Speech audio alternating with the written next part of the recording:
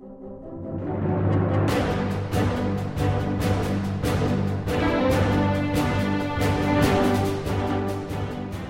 to the Verse by Verse podcast, a ministry of the Friendship Congregational Bible Church. I'm Richard Church, the teacher on Verse by Verse, and I'm glad you've joined with us today as we study together God's infallible Word, verse by verse.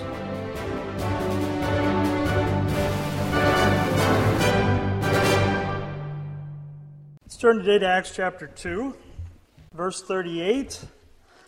Then Peter said unto them, Repent and be baptized, every one of you, in the name of Jesus Christ for the remission of sins, and ye shall receive the gift of the Holy Ghost, for the promise is unto you and to your children, and to all that are far off, even as many as the Lord our God shall call.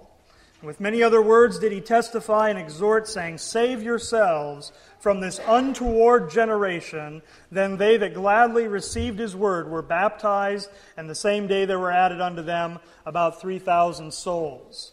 And you have here again, at the conclusion of Peter's message on the day of Pentecost, the men there, or at least some of the men there, are pricked in their hearts and they ask, What shall we do? And this is Peter's answer to them, that they should repent, be baptized every one of you in the name of Jesus Christ for the remission of sins, and he says, Ye shall receive the gift of the Holy Ghost.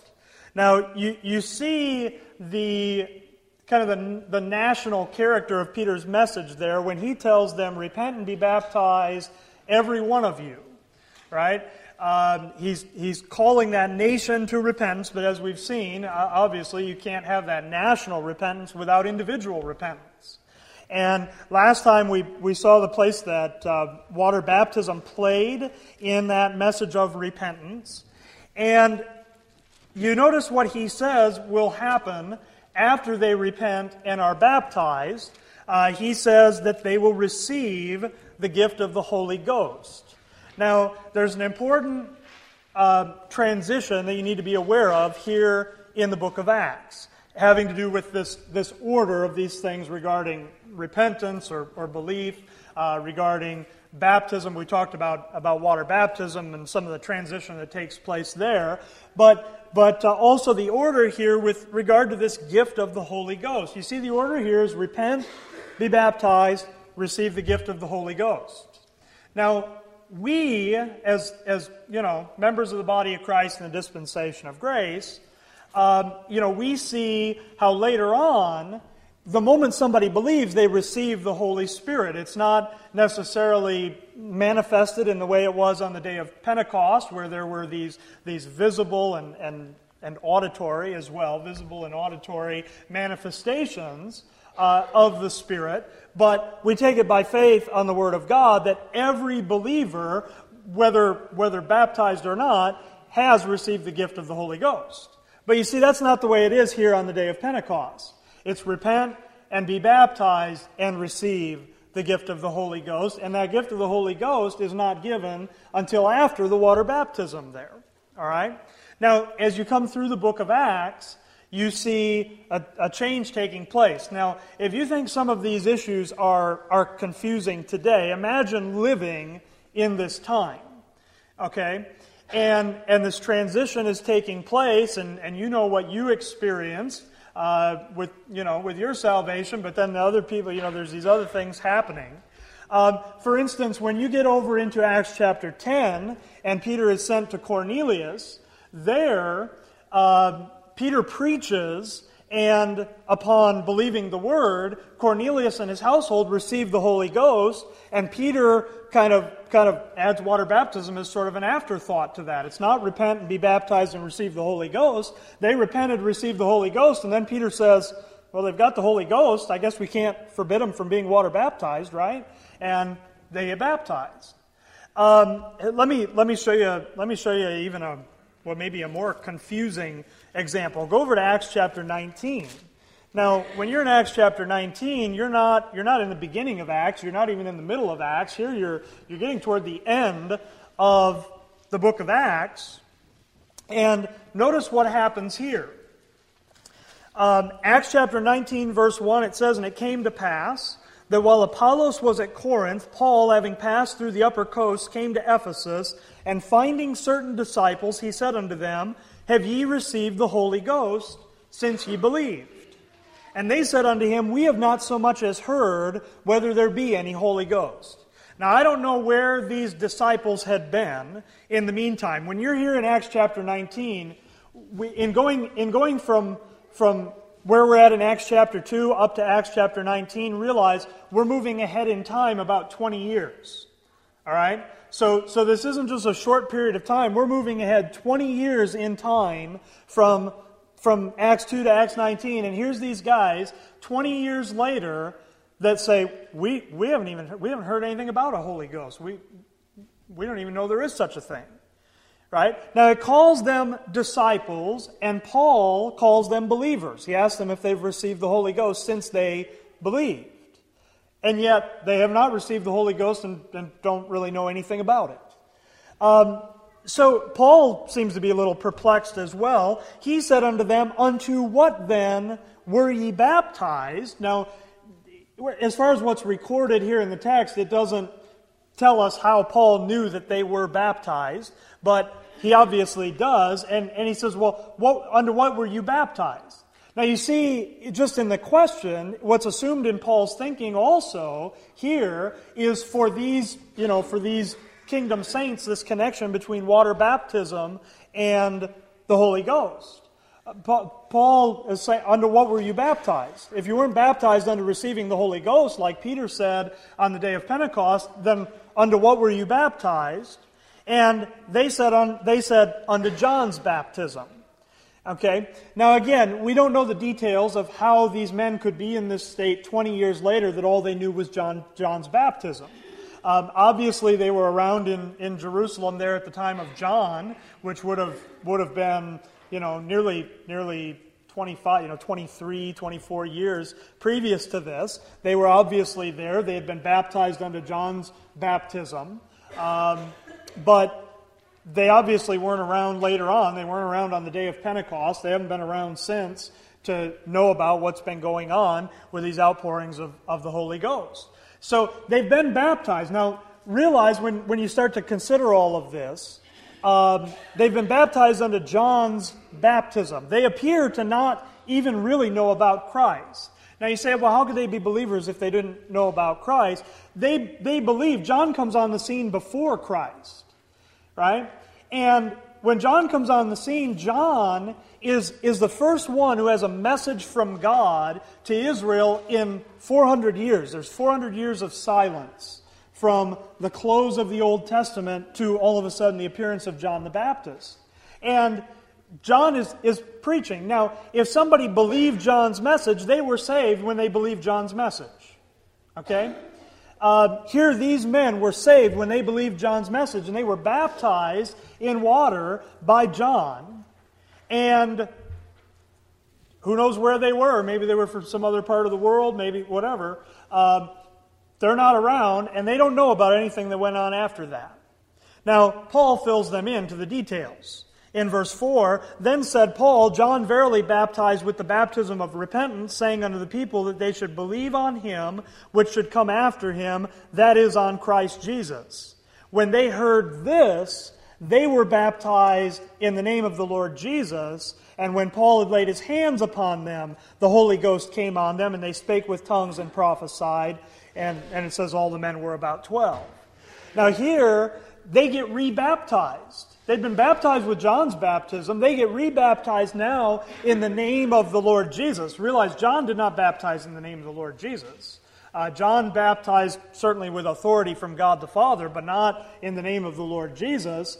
But Christ's disciples, baptized in the name of the Lord Jesus. We saw how he instructed them to do that. And here they are baptized in the name of the Lord Jesus. But even here in this case, notice it doesn't say they were baptized and they received the Holy Ghost. Paul lays hands on them and they receive the Holy Ghost. Now, when you read these kinds of things, understand what you see throughout the book of Acts is you see change. And that is why it's a very dangerous thing to pick out one account of how something happened in the book of Acts and say, we're going to do that because that's the way it has to be done. Because for every way that something was done with regard to this order between belief, baptism, Holy Ghost, every account that you see in the book of Acts, for any one of those that you might pick out and say that's going to be the standard for our church, there's a bunch of others where it's different. In Acts 2, it's repent, be baptized, receive the Holy Ghost. In Acts 10, it's believe, receive the Holy Ghost, get water baptized.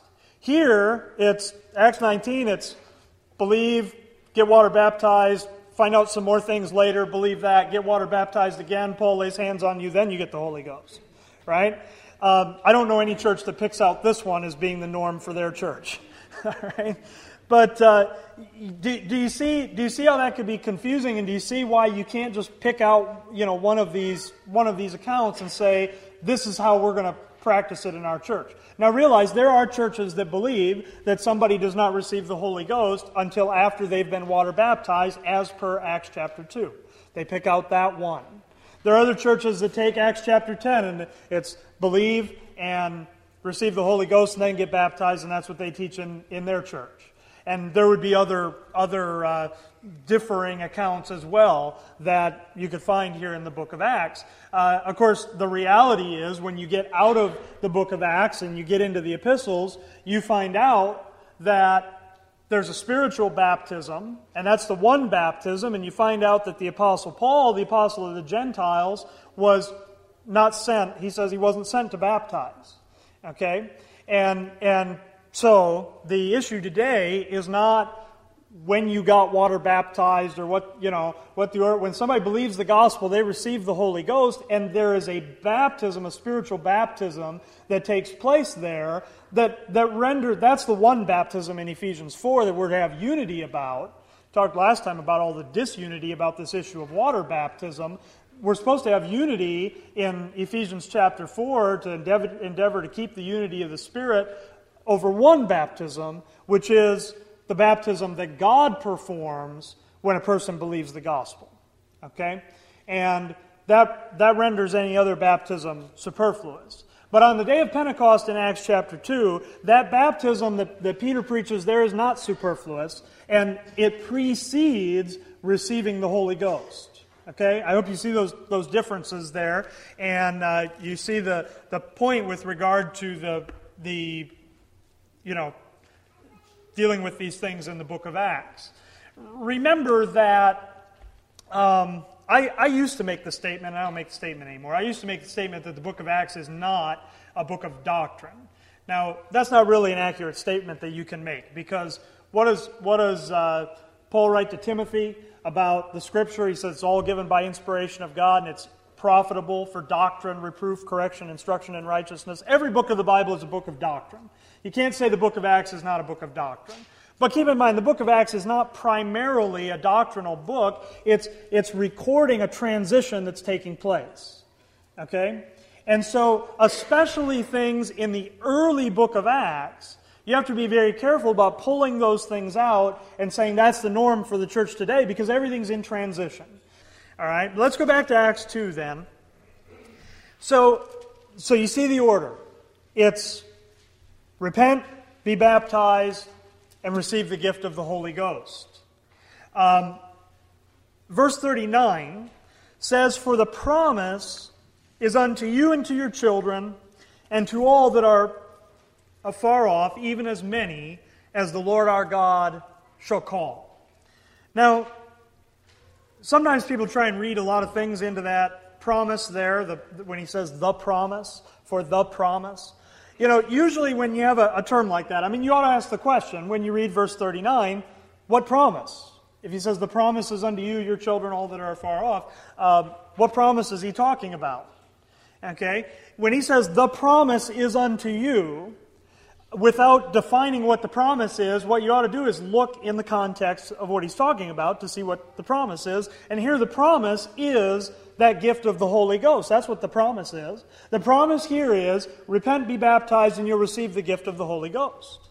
Okay? And he says, as he speaks here to Israel, when he says you, that's Israel. For the promise is unto you and your children. Promises to you, Israel, your children, the children of Israel, and he says to all that are afar off, even as many as the Lord our God shall call. And you see it says, with many other words did he testify and exhort, saying, save yourselves from this untoward generation. Now, it doesn't tell us all the other words, but we can assume the rest of what he's saying is just reiterating what he said here in the message. He doesn't just stop there. He continues, you see, to testify. That's for Peter to bear his witness about the Word of God, and to exhort, which is what he's doing when he calls them to repent and be baptized and receive the gift of the Holy Ghost. He's exhorting them to that. And you see it says, saying, save yourselves from this untoward generation.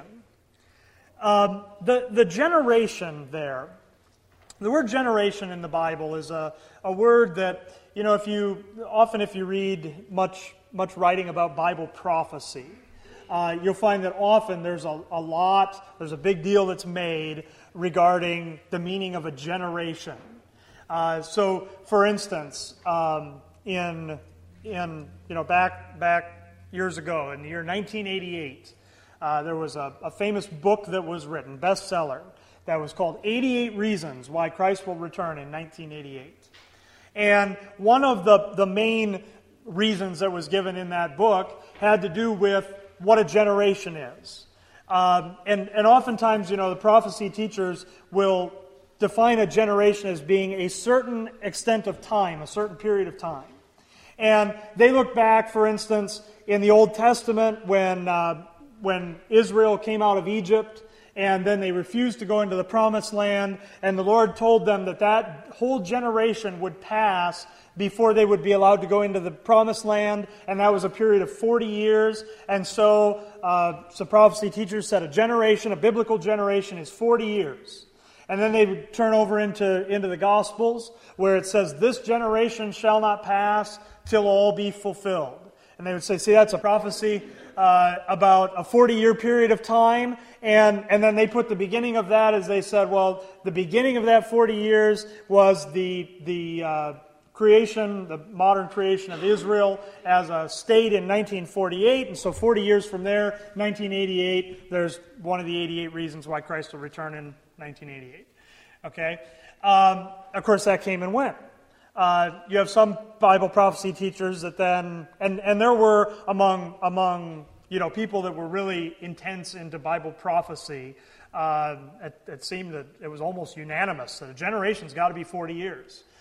Some people have said now, a generation is 80 years, or either that, or they move the beginning point of where the 40 years begin. Some people said, well, Israel was, they were created as a nation in 1948, but they weren't really established as a nation until 1967. So 40 years from that, or whatever, they always got to move the post there.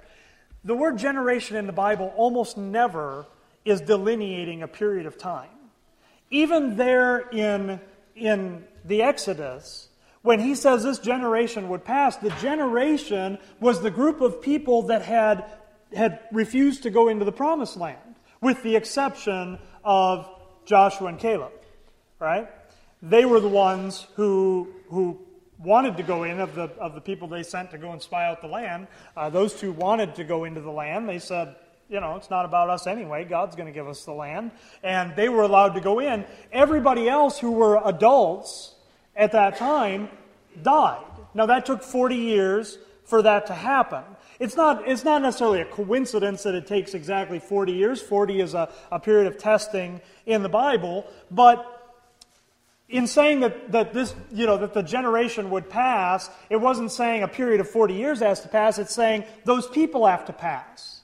And that's what a generation is, always a group of people. We use the word in that way. Now, we often will refer to a generation as a group of people that are born within a certain period of time that maybe have some commonalities in their outlook on life and that kind of thing. But even there, we might border on using the word to mean a period of time, but really we're still talking about a group of people.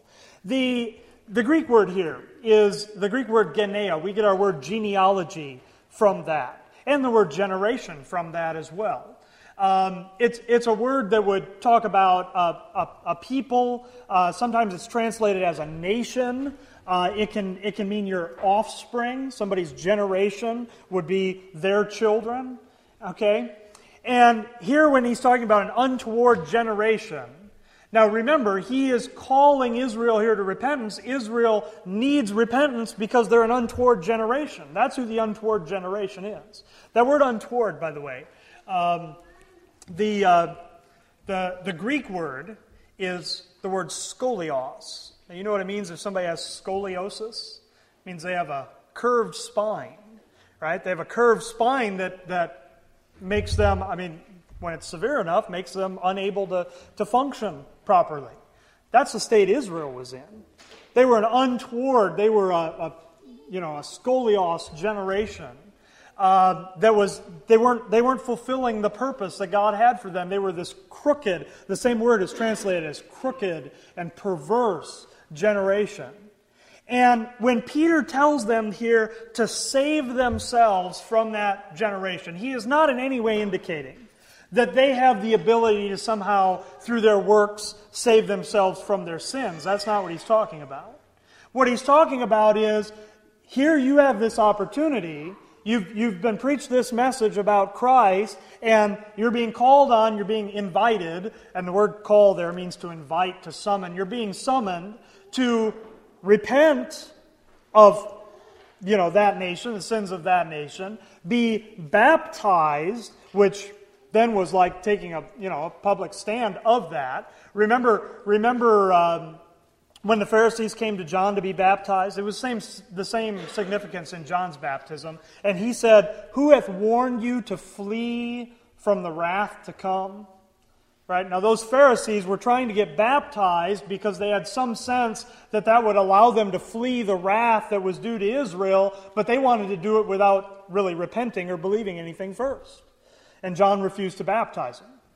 Right? But that baptism was associated with fleeing from the wrath to come. Peter has just told them about the wickedness and the wrath that's going to come, and he's given them the opportunity here to flee from that and to save themselves from that untoward generation. Again, you shouldn't think from that he's telling them to save themselves by their works. He's telling them to save themselves from that untoward generation, be delivered from that wrath that's coming on them through repentance, and we talked about what that means, through repentance, water baptism, and receiving that gift of the Holy Ghost. It's the same kind of thing when Paul writes to Timothy, and he tells him about preaching doctrine, and he says I'm not quoting it exactly, but he basically says, "In so doing, you will save yourself and them that hear thee." Now, you realize that when you share the gospel with somebody and they believe the gospel and are saved, you realize you're not their Savior. You didn't save them in the sense of actually, accomplishing the thing that saves them. What Paul means when he says that to Timothy is not to place Timothy in the place of being the Savior, but to place Timothy as having the responsibility to, hold forth that Word of God. And when he says to Timothy, there's more even there than just salvation from sin. There's deliverance from the power of sin as well. When he tells Timothy, in doing this, you're going to save yourself. Again, he's not telling Timothy you're going to earn your salvation by preaching the Word of God. He's telling Timothy, you give attendance to the things of the Word of God, and it's going to deliver you from a lot of things. Right? That's true. If you'll give attendance to the Word of God, if you'll spend time learning it, studying it, fall in love with the Word of God, you're going to be saved from a lot of things that you would have to deal with otherwise.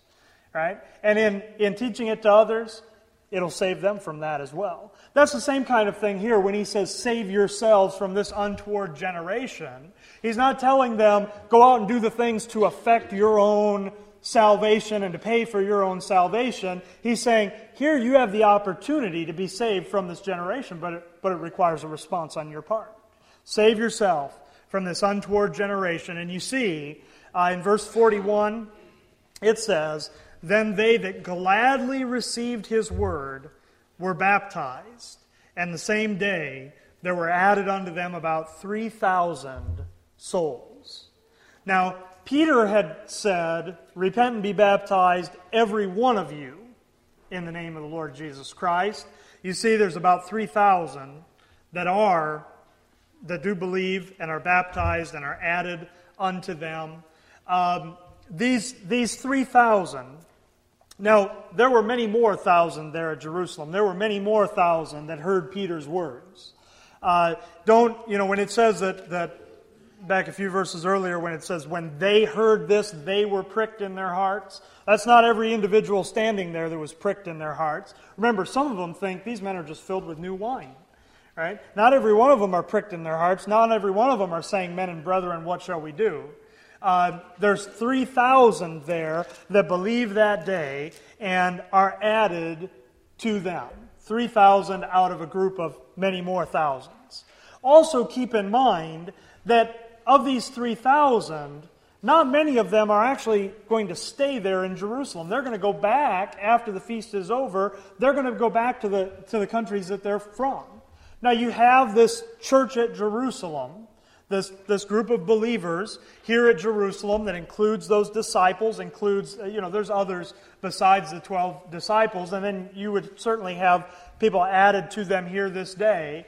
But you also have a lot of people that are going to go back to their countries, that are living out among the Gentiles, that are going to go back to their countries, go back to their cities, where they might be the only person who knows anything about Christ.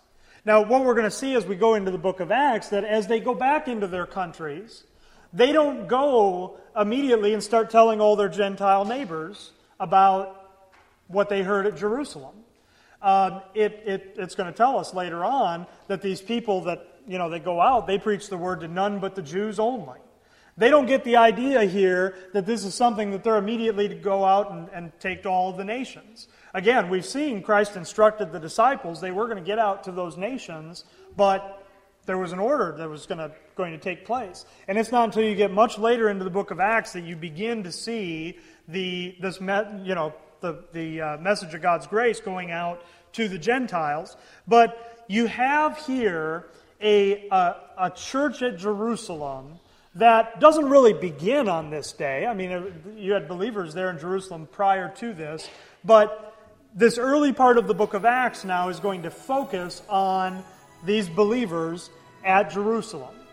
And you see these 3,000 here, some of which would have been from Jerusalem, others who would go back to other places. And by the way, it's probably true as well that some of these people who had come from other places after hearing this message maybe didn't go back home among the Gentiles and said, we're going to stay here in Jerusalem. This is important what's going on here, and we're going to stay here. But you see in verse 42 it says, they continued steadfastly in the apostles' doctrine and fellowship, and in breaking of bread, and in prayers. And it says, fear came upon every soul, and many wonders and signs were done by the apostles.